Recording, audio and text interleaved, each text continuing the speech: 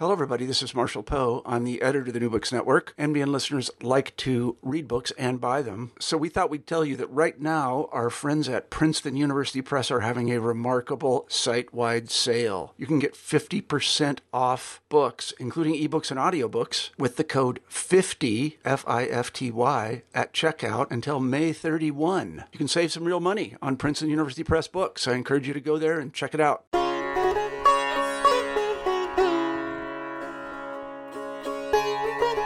Welcome back to New Books in Hindu Studies. I'm your host, Dr. Raj Balkaran. I have the pleasure of speaking with today Dr. Deepra Dandekar on her fascinating translation on her book, The Subedar's Son, a narrative of Brahmin Christian conversion from 19th century Maharashtra.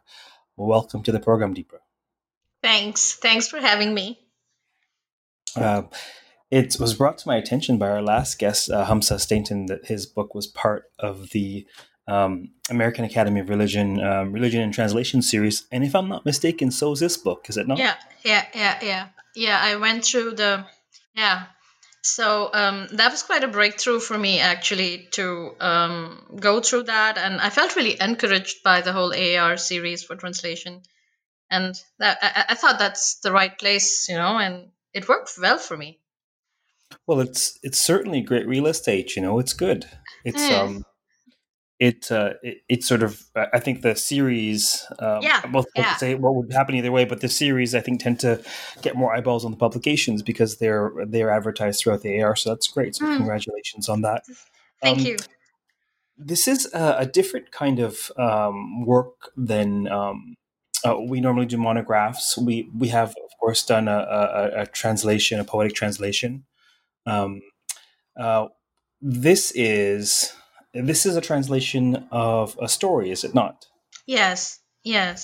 So, would you like me to say something about it right here, or would you? Maybe, yeah, they're different approaches. I think maybe the first approach is, maybe you can tell us a little bit about the genesis of this, how this came up for you. You talk about this in your preface. How did this project come about for you?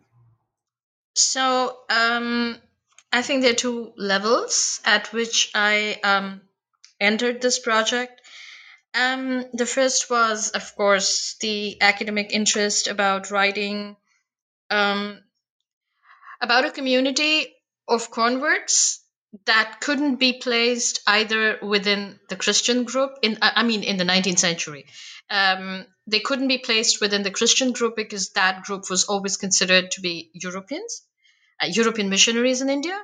And they couldn't really be placed within the Hindu group because most of them were converts from Hinduism and upper castes. So they couldn't be really placed there either because they were intensely ostracized from their families and communities and so on. So it's a kind of interstitial group that developed and grew quite powerful in the 19th and early 20th century.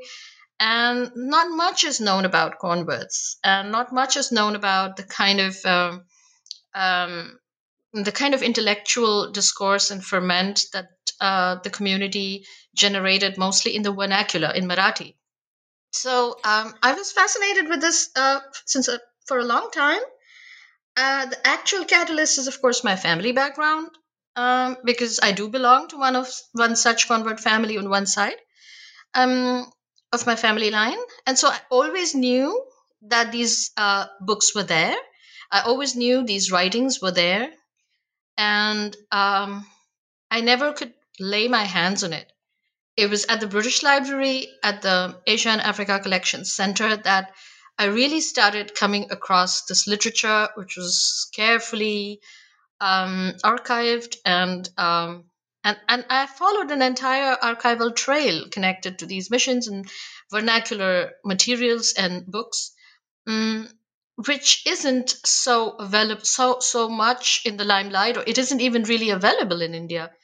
And it wasn't available in my own family. So we forgot the past because it somehow became considered, I don't know, maybe shameful is a strong word, but it became looked at in an odd manner that, oh, you're Christian, but how are you still Marathi? How are you still from the upper castes? Or how how does this real interstitial position really work out for you in the post-colonial setting?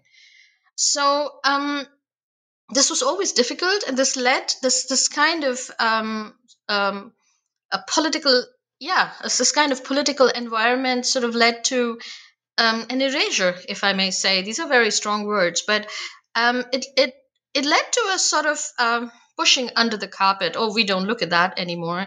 Yeah, that was all the past. That was all the 19th century, and it doesn't really matter to us anymore.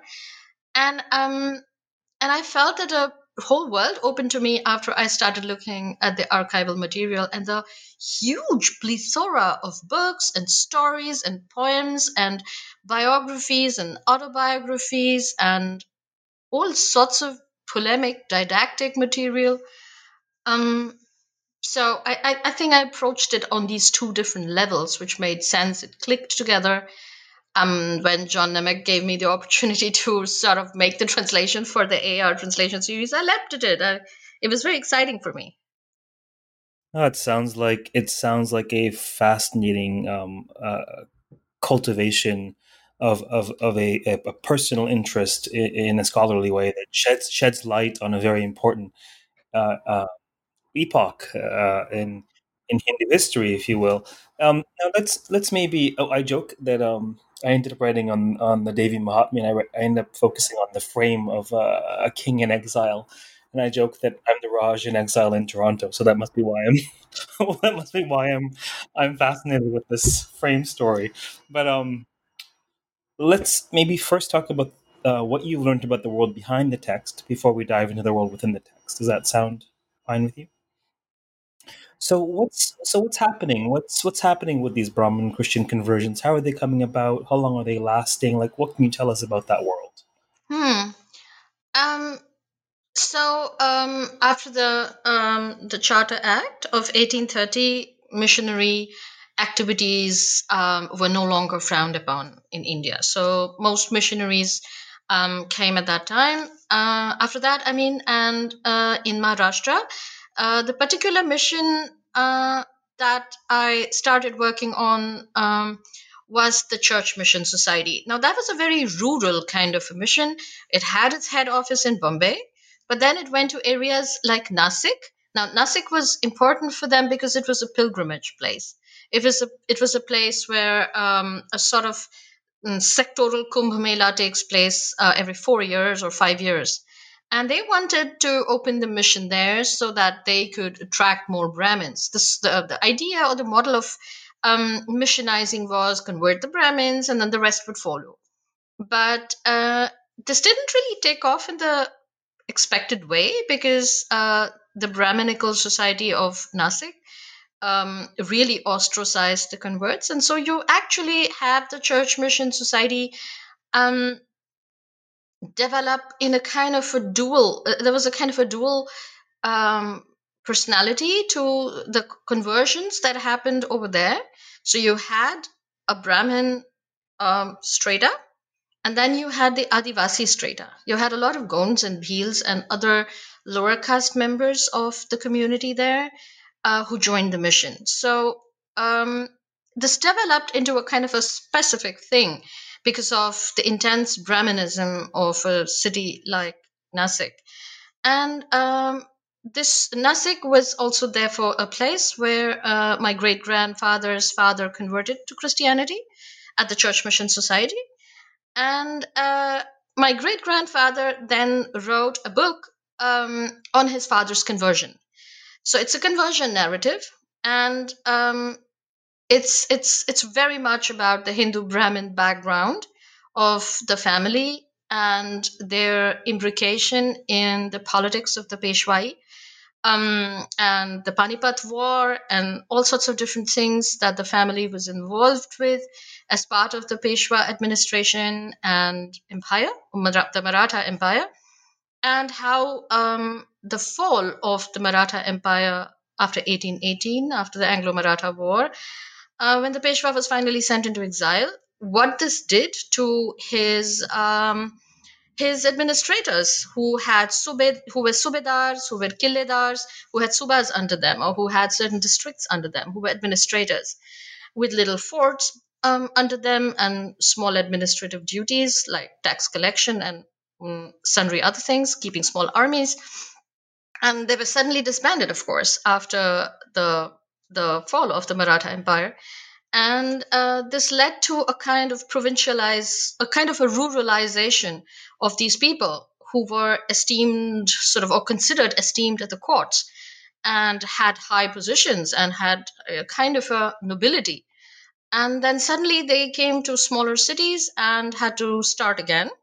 Um, and it was from this kind of a downfall that the book traces the emergence of conversion as a way in which Brahmins looked towards the future, or looked towards opportunities, especially educational opportunities that would help them to study English and science, and perhaps go to Bombay and Pune, or start in some job, or where they would develop an individual identity of their own, which was no longer about being Brahmin or Peshwa background, but being individuals, being educated, reformist individuals who would look towards a more rational future, a more balanced future, and so on. So, in a way, this whole idea of social reform,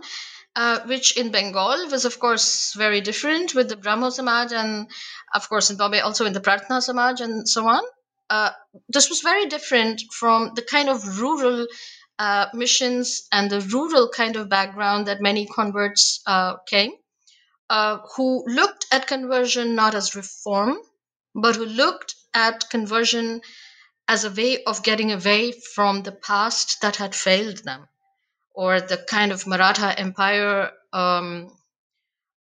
culture of taking a sort of imperial life for granted, and that had failed them. And so it was a very different kind of a background to work with the documents of the Church Mission Society, which again in Maharashtra is very different from the Scottish mission, or from the American mission. So those are different missions, and every mission has its own habitus, every mission has its own people, the way they interact, write stuff. And I came across my great grandfather's book, which I always knew existed. It's called The Subedar's Son, because his grandfather was the Subedar, and the son, that was his own father, had converted to Christianity because he thought of wanting a new life. He planned about getting a new life for himself. He eloped with his wife because she wasn't allowed to join him after he converted, and he ran away with her, and they ran away to the mission, and they started from scratch.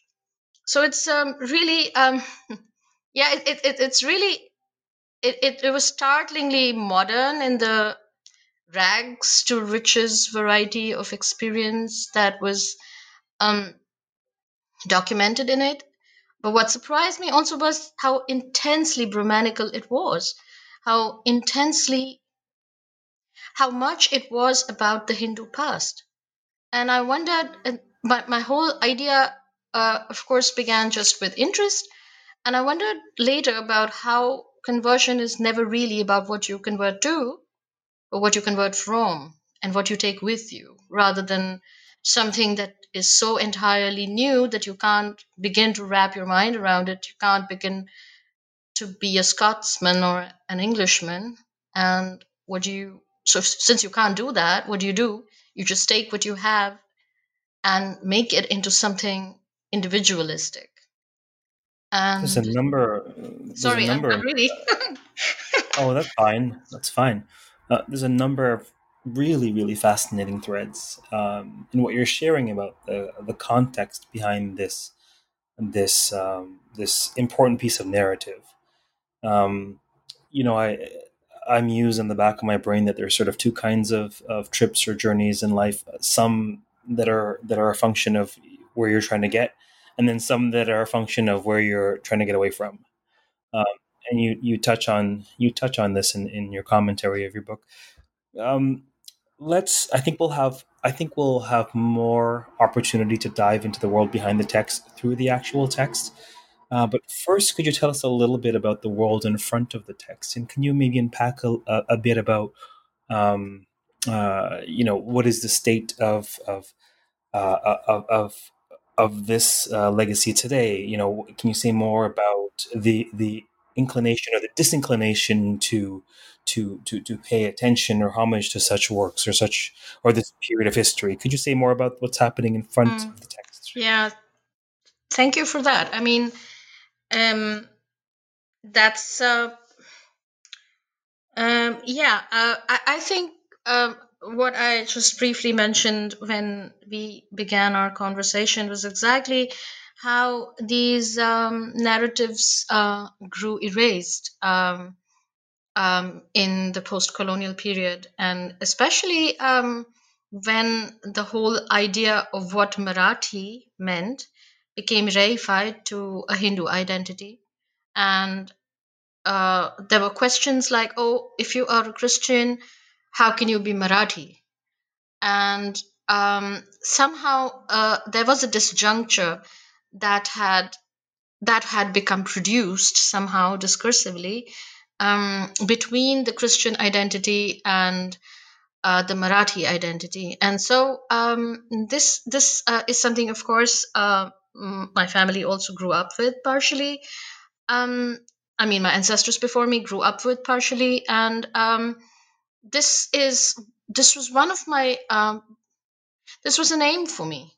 This was an aim for me to create diversity within the entire identity of being Marathi. There isn't one kind of Marathi, and there are different subjectivities and different identities that are part of the Marathi identity, which was so much part of the state formation of Maharashtra in 1960 with Bala Sahib Thackeray and the Shiv Sena. And so it became really reified to that Hindu identity. And the question that arose, therefore, from the front of the book was, how can that pass? Therefore, it's teleological in a way, because it's like saying, oh, but this is the present, and the past must always be just about the present. And how could the past be something so entirely different? So there was a kind of a zero moment with the formation of Maharashtra, that everything from the past that was taken was only taken to support the present. So everything in the present that had a legacy in the past was what was picked up and celebrated as heritage and history. And what didn't really fit in, or what didn't really, or what was a kind of a conundrum, got left out. And so, which is why I mean, erasure. These are strong words, but because nobody really deliberately erased anything, but it's discursive. It's about how a certain history doesn't figure in the idea of a community's linguistic, literary, intellectual heritage, because it's deemed as having betrayed it. Oh, you or they went to the colonial side, and so you're betrayers, which wasn't true. I mean, there was the native vernacular mission. That was a hugely vibrant and developing group of converts who wrote and preached in Marathi. And there was a very, very strong presence of the Marathi church, which of course declined as a religious minority after the emergence of Maharashtra. Those are Christians, and they mostly come from either Goa, which everybody knows in discourse, of course, that they were forced through inquisitions to convert, or then these are all people who come from really backward castes or Adivasis who took money to convert. So, utilitarian conversion as such. But stories like the Subedar's Son really demonstrate that the utilitarian approach was very much there with Shankar Nana as well, the first convert who wanted to escape the past, who felt betrayed by the past having given him and his wife nothing of importance, of really going to the mission, um, interacting and working every day with so many different other castes, eating with them. This was a big thing at a time, to break your own caste, eat with other people, work with other people. and look towards a future which is individualistic and no longer caste based or empire based, in terms of the empire that they were talking about was the Peshwai. So, um, in that sense, I think what has been the focus for me is to actually bring this all um, bring this all out a little bit.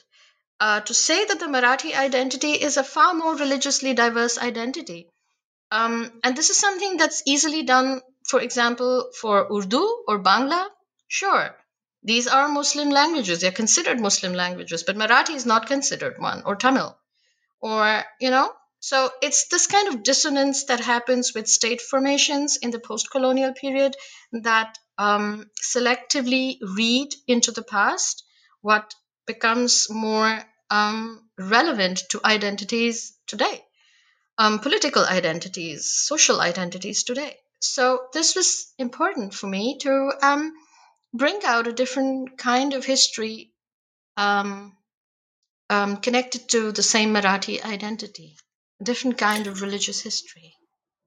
Well, certainly your work shines light on a fascinating strand during this period of history that's significant. Before we dive into the actual story, I just have maybe one last question. It's a question about agency. So, um, with regards to this, the silencing or this occlusion or this marginalization, or with regards to the way in which this story in particular and the epoch behind it has fallen by the wayside. Where would you say the agency of that occlusion lies in institutions and leaders and people and the zeitgeist itself? Like how what is the process whereby you think that occurred? Yeah, it's hard to say. I mean, as far as um, I think, it's a collective process of not really understanding. Okay, so let me rephrase this. I think it isn't really. It's the agency of the political field rather than the intellectual field. So people who had converted out of an intellectual drive to read different texts, to learn and study and do other things, this drive itself became occluded. So it became more important to politically and socially identify with the community and an electorate and the formation of state and federalism and so on. I mean, the political identity took precedence in the sort of post-colonial period, where this this drive itself of coming into a political self, coming into a Marathi federal self with a political party and an electorate, this itself was a force that served to occlude intellectual movements um, where people did things because they thought that this would be a way to live. So, in a sense, there was a certain change in culture rather than. So, of course, there were institutions as well. I mean, missionary institutions carried on. They carried on, but the culture of really thinking for yourself and reading for yourself and deciding for yourself, this kind of a 19th century drive of reform uh, came to an. I think this is something that was occluded, because what happened after that was to identify with something rather than think for oneself. So there was a resurgence of community identity, and the Marathi identity became really, really strong. Marathi, as I was reading Oliver Gottmark, really wonderful book on how, yeah, I mean, the Marathi, the demand for Maharashtra could actually be compared with the demand for Pakistan. It was a federal movement. It was a movement for a different electorate. It was a different kind of political upheaval. The Sanyukta Maharashtra Andolan that was at the back of it. So this became a kind of political project which really didn't leave much scope for people who had intellectually engaged with different religious scriptures, different texts, different traditions, and thought and decided for themselves. So I think it was the zeitgeist. It's also a change and it's also a shift in political culture. I think that's exactly where the occlusion took place, if I were to say it Yes, that way. thank you for indulging my question. So, Deepra, what is a Subedar, and what is the story of this Subedar's son? Yeah. So the story is so the book is largely though not consciously, but it's largely divided into two parts. And of course, the author, whose name was Dinkar Shankar Savarkar, he was my great grandfather, and he wrote from the perspective of being a Christian. So that's the first thing that should be said. And his agenda of writing about the Hindu past from a Christian perspective is something that already reinvents a kind of Hinduism for the reading public of that time, especially those who bought vernacular books and who read books on change and reform and women's position in society and religion and modernity and so on. So there was a kind of a vernacular movement, a boom in texts which were written much more spontaneously, which were not premeditated texts or ritual texts or very intensely collectively composed by a group of people. These were texts which were spontaneously written by kind of, let's say, avant garde um, writers and thinkers. And the book is divided, therefore, roughly into two parts. The first part is really about, he starts talking about the convert's father. Um, and how he was in the Battle of Panipat. The book starts with Panipat. It starts with the fall of the Peshwas. It starts with the entire identity of being a part of the Peshwa's retinue, being part of the entire Maratha sort of background, the Maratha Empire background, and what goes on to describe how this ancestor was a Subedar and he was in charge of a large fort. And finally, when the British took over all the forts, he was asked to abdicate, and he did.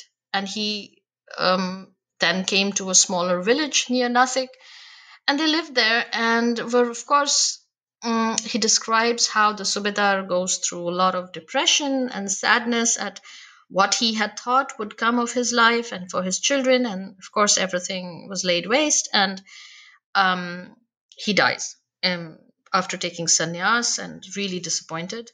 And the younger son, having really no way forward, with his elder brother having assumed the whole property and all its working and whatever that there was to be done, the younger son kind of became a bit alone.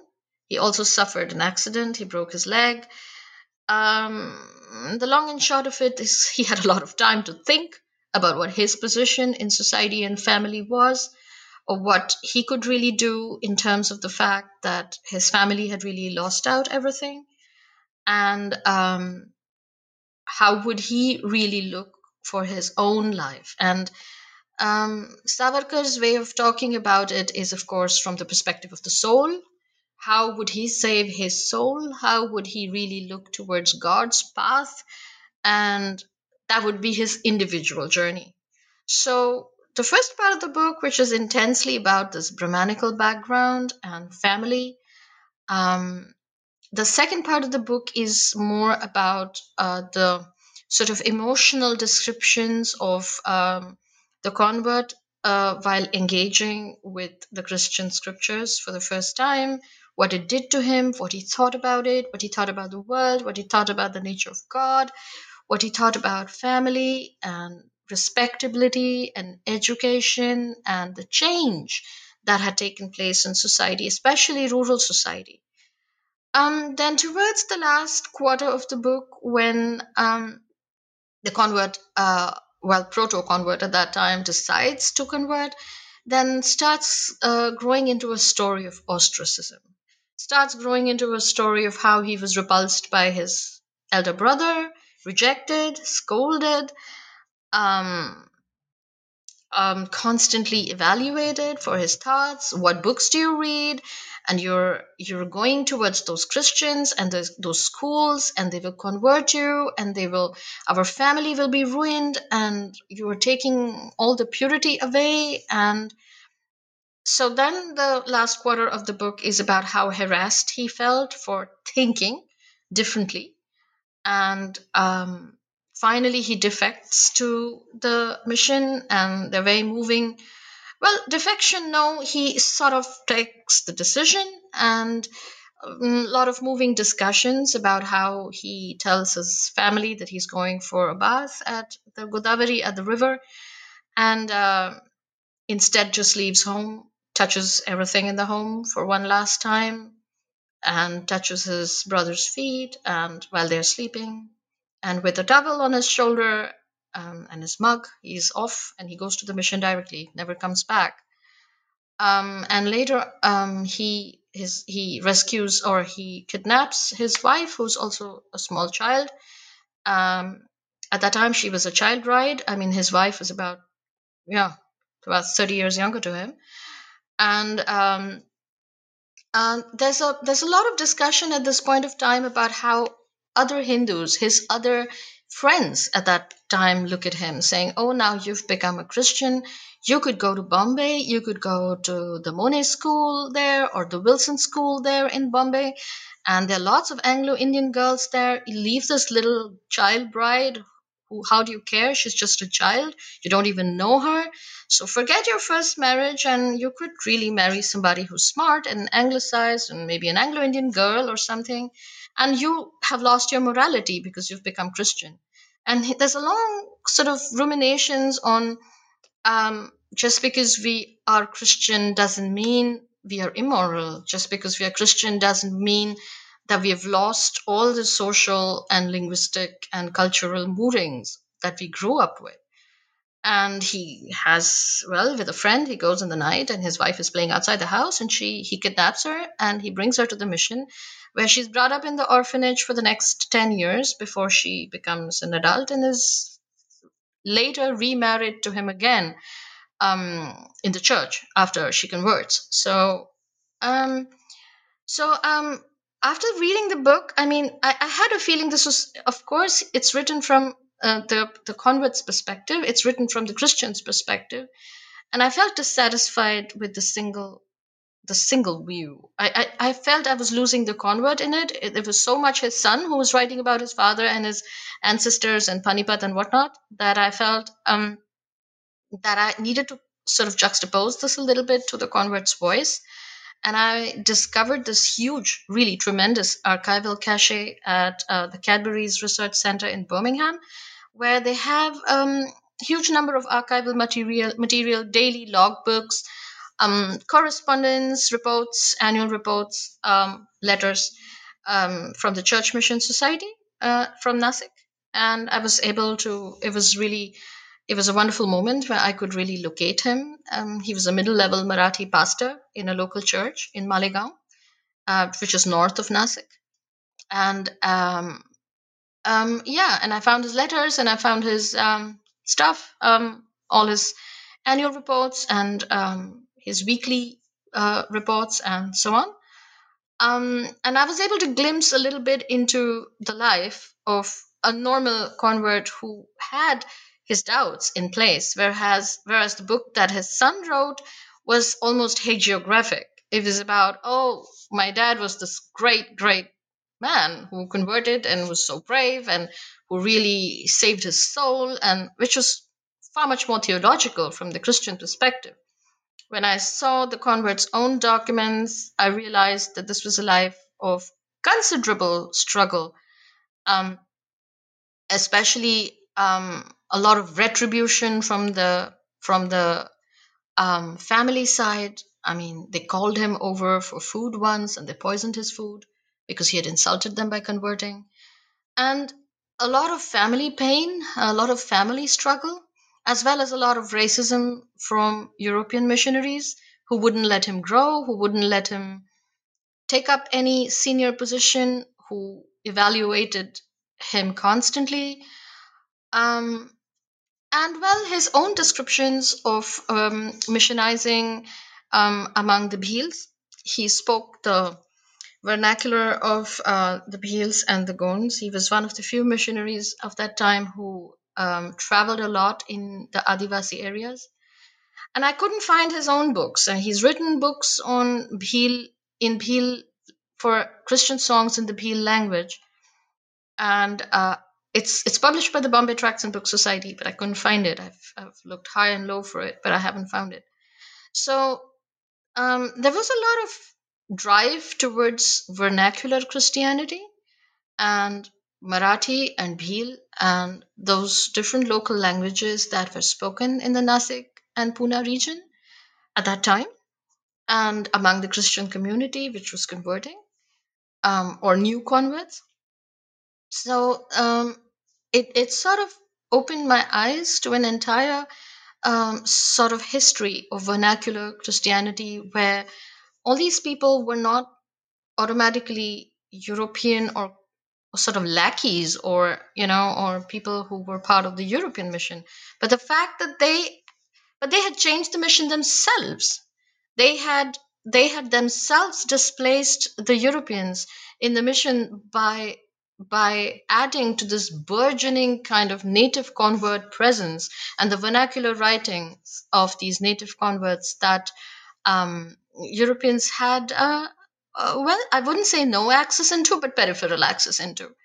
So, though there's a lot of correspondence by the end of the 1800s about so many converts and so many intellectual converts writing in the vernacular about religiosity, not just Hinduism, but also about a kind of a Christian bhakti consciousness that was very much about the converts' experience, which missionaries couldn't share. They weren't converts. I mean, European missionaries were not converts.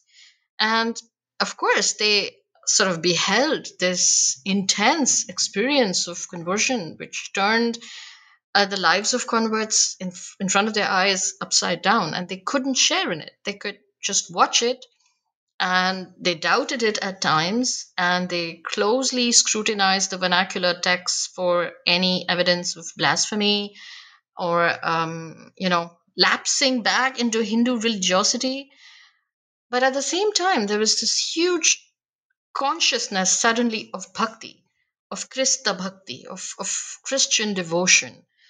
And this is something that was in itself an independent kind of religiosity that was divorced from European missionaries on the one hand, and of course, from Hindu ostracism on the other, because Hindus or many family members at that time felt that this was not religion. This was breaking religion. Conversion was very, very tabooed in the 19th century. It still is. And but that time, especially in upper caste families who were looked upon as upholders of dharma, conversion was viewed as a direct deviation from family and status. So many of these converts, like my great grandfather's father, of course, they lost status. They lost property. They lost status. The kind of background that many people who continued with the same trajectory or the legacy of the Peshwai, they didn't lose the same things. These people lost something different. I mean, most importantly, I think I look back and I think the most important thing is the genealogy that they lost, the Vanshavali. Everybody had a Vanshavali. These people were cut off from the family's Vanshavali. So they lost that social mooring, which was so important among upper caste families. And they made their own moorings. They made their own moorings among Christian families, and at that time, mostly upper caste Christian families that had converted in the same kind of intellectual, in the throes of the same kind of intellectual movements. So Who would you that's. say? Hmm, hmm. Who would you say the audience of this book originally was? Hmm. Yeah. So I I think the audience. I don't know whether. mm, I think the audience is the liberal Marathi person today um, who would want to know about the heritage of the Marathi identity, which is or the vernacular identity, which is not just reduced to the Hindu identity. So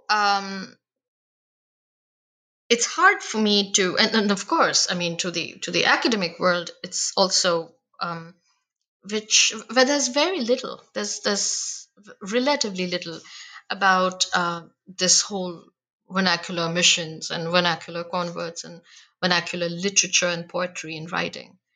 So there are a few names that have become very famous from Maharashtra, like Pandita Ramabai and Mukti Mission. They feminist scholars really took up Mukti Mission and Ramabai at a point, especially since she was connected to the Brahmo kind of background in Bengal.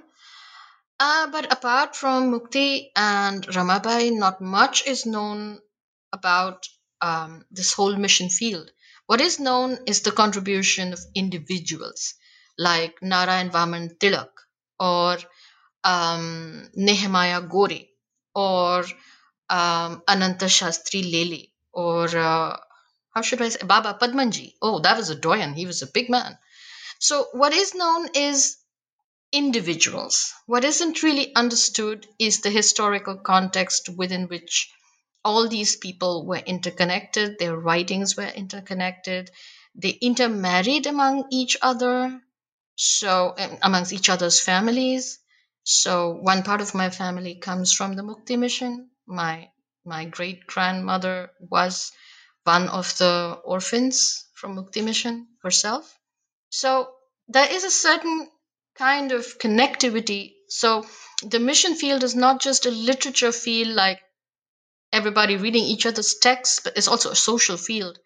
And it's a part of history that I would hope academics who are interested in the Marathi identity and also in Hinduism, because all these people were converts from Hinduism, and they had an opinion and a kind of a worldview about Hinduism that they presented their audiences with when talking about what they were converting from and why.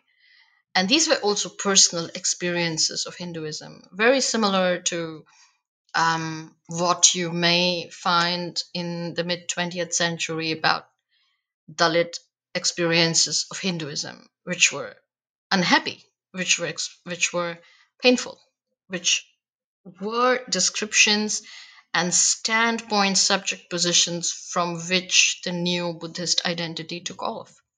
So, in a sense, I think the audience would really, I would think, apart from an academic audience of historians who would really like to know about this sort of a third space that had developed between missions and colonial bureaucratic offices and, in quotes, the natives. Um, there was an interstitial intellectual community which intermarried, which had Marathi churches, which had printing presses, which had journals that came out quite regularly, like the Jnanoday.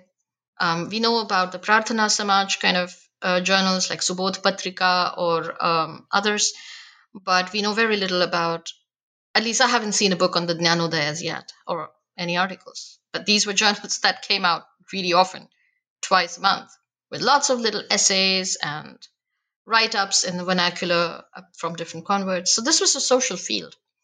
And I was hoping to attract historians who were interested in religion in the colonial period, was interested in scholars on Hinduism and Christianity, was interested in people in the Marathi identity who would want to know. I mean, I was interested in readers or interested. Ah, I'm interested in attracting readers to uh, these topics. So I think that was my yeah. One of the themes you touch on that I think is very present in the narrative is the tension or juxtaposition between religion and, say, ethics, values, conduct.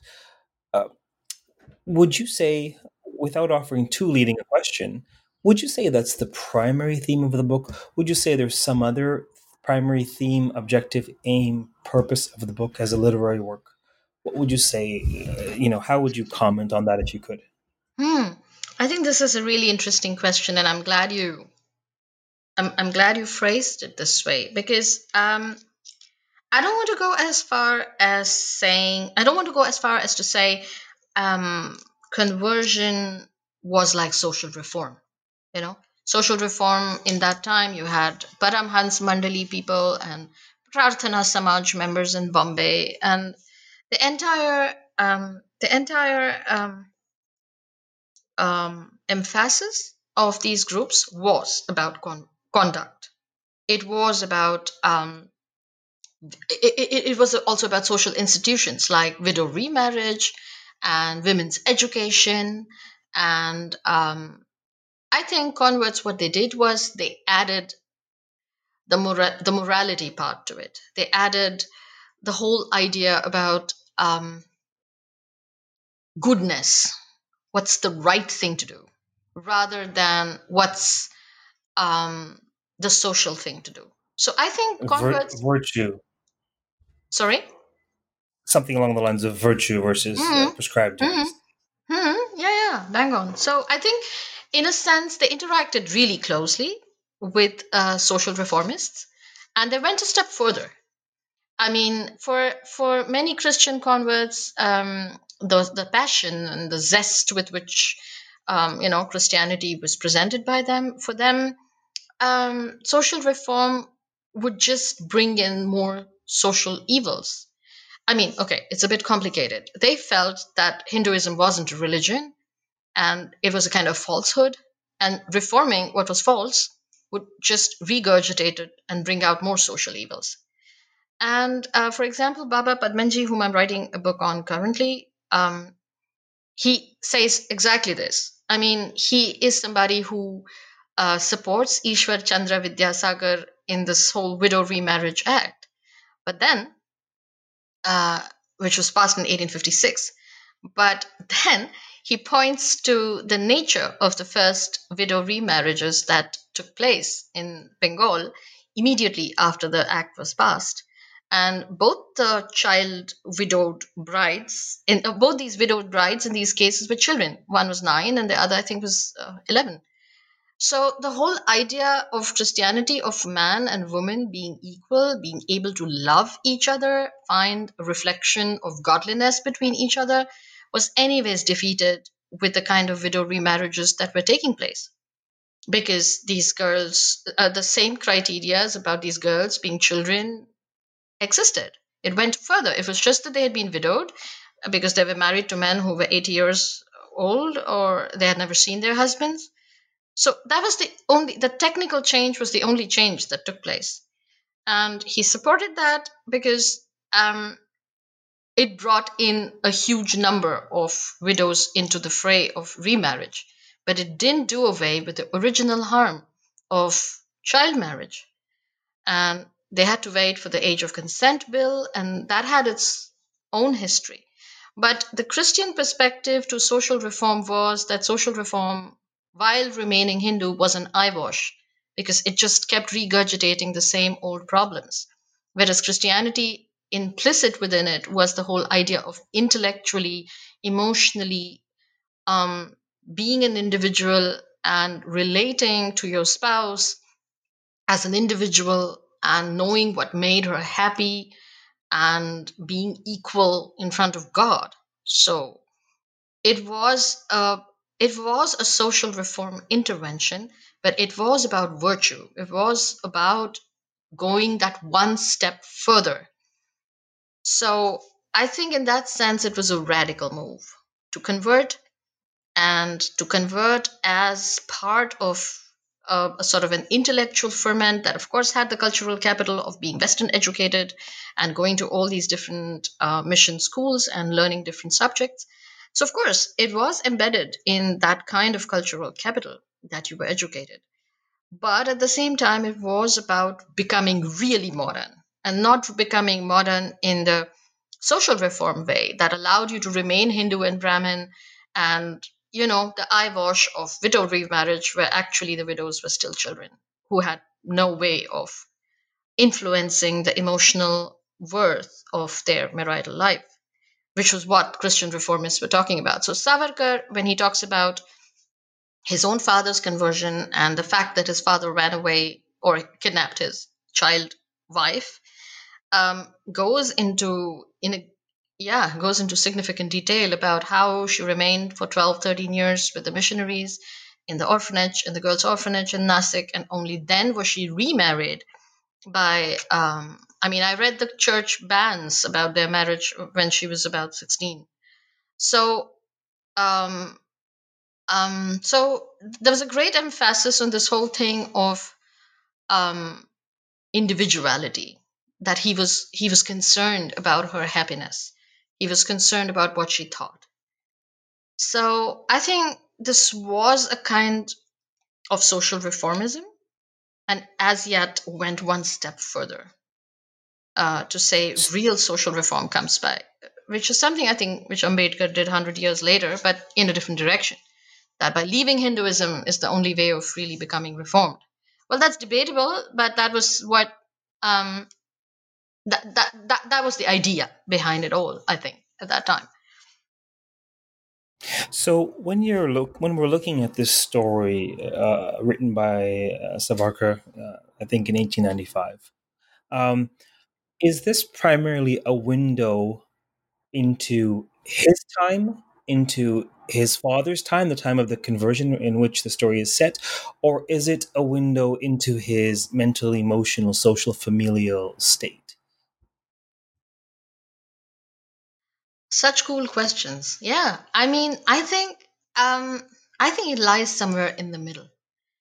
It lies because all I found of Shankar Nana's autobiographical writings, the convert's autobiographical writings, was his Christian witness, and that was in 1880, yeah, 1882 or 1881.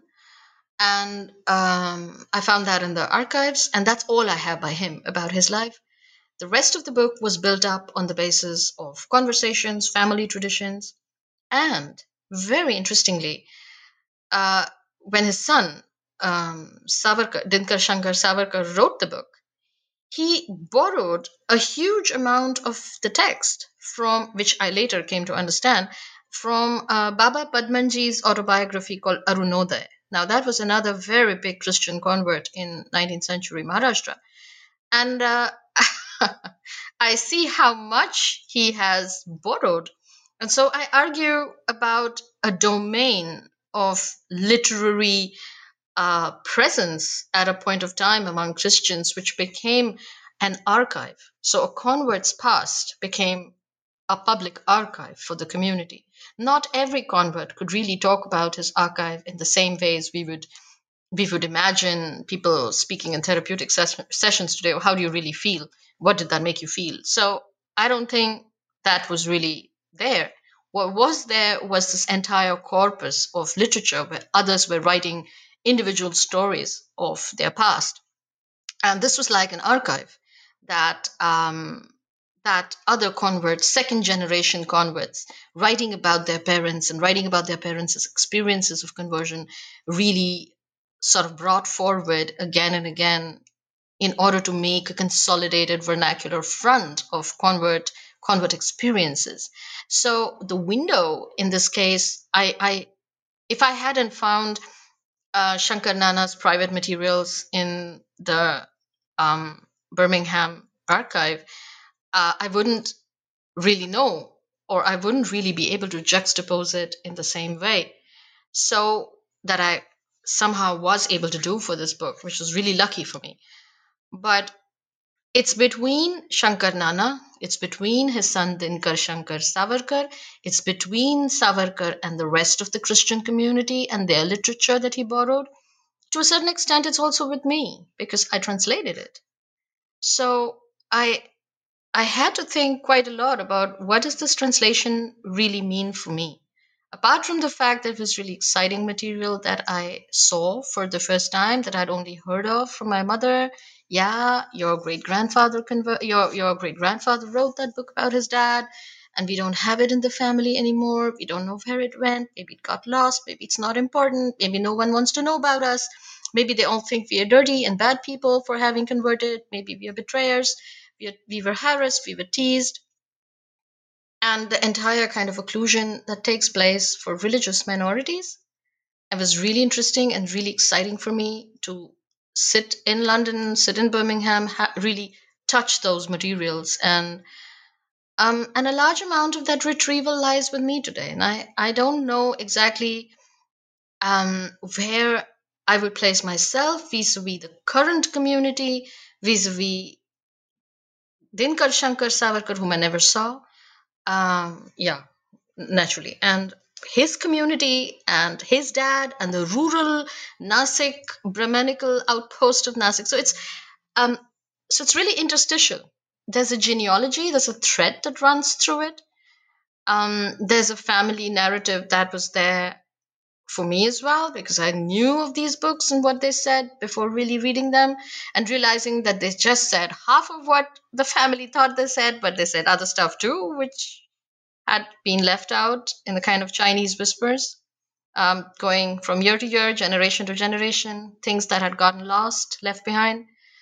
So, apart from the personal excitement that always accompanies unearthing new archival material and material that people don't really know much about, um, the window is really rather collective. It's about this whole social field and bringing it to Marathi identity as a part of its diversity, as a part of its richness, as a part of its literary history, its heritage. So, Well, yeah. it's there's so many layers of insight to be gleaned by looking at this work. I mean, all kinds of questions come up. The extent to which is descriptive versus prescriptive, the extent to which this is affording insight into your great grandfather's circumstance or his concerns or the time of his father. And I have to say, there's something very Mahabharata about you partaking in this narrative about your great grandfather's generation, which itself recounts, the time of Vyasa. Like there's, Mm, there's something mm. epic about this. It And is, isn't it? I mean, yes, the first time I saw those letters, um, Raja had goose pimples. It was a very, very overwhelming experience for me to touch those words. I mean, it was very embodied, and I can't really, I can't really, on the one hand, the entire heroism of it. Oh, he was this great guy and who broke all the rules and converted, and on the other hand, oh, he was this impure bigot who broke society and broke family and was a shame. These are the binaries. These are the binaries that I couldn't relate to. What I could really think about, which I still struggle with, that what really made him take that step. And looking back as part of this Mahabharata, or looking back at it from this genealogical kind of perspective, I must accept we can't understand everything about the past. I mean, however much, or I can't, maybe others do, and that would be great to know what others bring up in terms of other vernacular narratives and translations and research. But I don't think today that I can really touch it. I can see it, I can see those words, I can touch those words, but what really made him go that extra mile? I don't know. So, in a way, it's this mysterious thing about religious transformation. It's this mysterious kind of event and process which is written and rewritten and copied between other books, and yet it remains occluded in a way because one doesn't really know what lies behind the words. It's said that way because it was printed, it was meant to be read that way, it was meant to inform readers of modern Bombay about religious change and transformation and true nature of reform, and yet there's something deeply personal about conversion that's about biography. And so I think the methodology for understanding conversion narratives, for me, as far as I would say, would be translation, would be understanding biographical writings. As far as one could translate these in a larger cultural sense to come as close as possible to where every convert really made that change or took that leap forward, or so, so it's in a way it's quite mysterious, and it's since I've been a kid, I've been tickled by it a little bit. There's this huge fireside story about he really felt that his life changed at that moment, and me thinking, yeah, I can't even change my mind about who my best friend is currently. How did he change his mind about religion? That feeling of mystery, that feeling of change that is just documented, um, but can't be felt because it's too big. Well, these most fascinating projects, most fascinating narratives, sort of complexes in history or in personality. The most fascinating things we study are the least tidy, the least avail themselves to ready explication. But therein lies their allure, right? It's complex and it's Yeah. multivalent, and there's Yeah. so much going on there that it needs to be studied. Yeah, it's a palimpsest. There are layers and layers, and every time you unearth something, you feel, oh wait, there's something written underneath this. Yeah, And many things. Yeah. such I think is the penchant of narrative to purposely preserve tensions and paradoxes. It refuses to design, right? It refuses to give you a simple linear answer. And I think that is why narrative is a powerful form, and that's why your great grandfather, to do what he wanted to do, he had to choose narrative, Hmm. right? Yeah. So, and sort of, yeah, we've taken enough of your time for today. It's been about an hour and change. But the last thing that comes to mind, I'll just say before we close, is this religion, quote unquote, religion in translation series. Some of the some or much of the books in this series, they're offering literal translations. But it's this bigger project, right? It's this bigger project of understanding conversion, understanding biography, hagiography, religious narratives, ethics, values. It's translating phenomenon of religion for people who don't study it.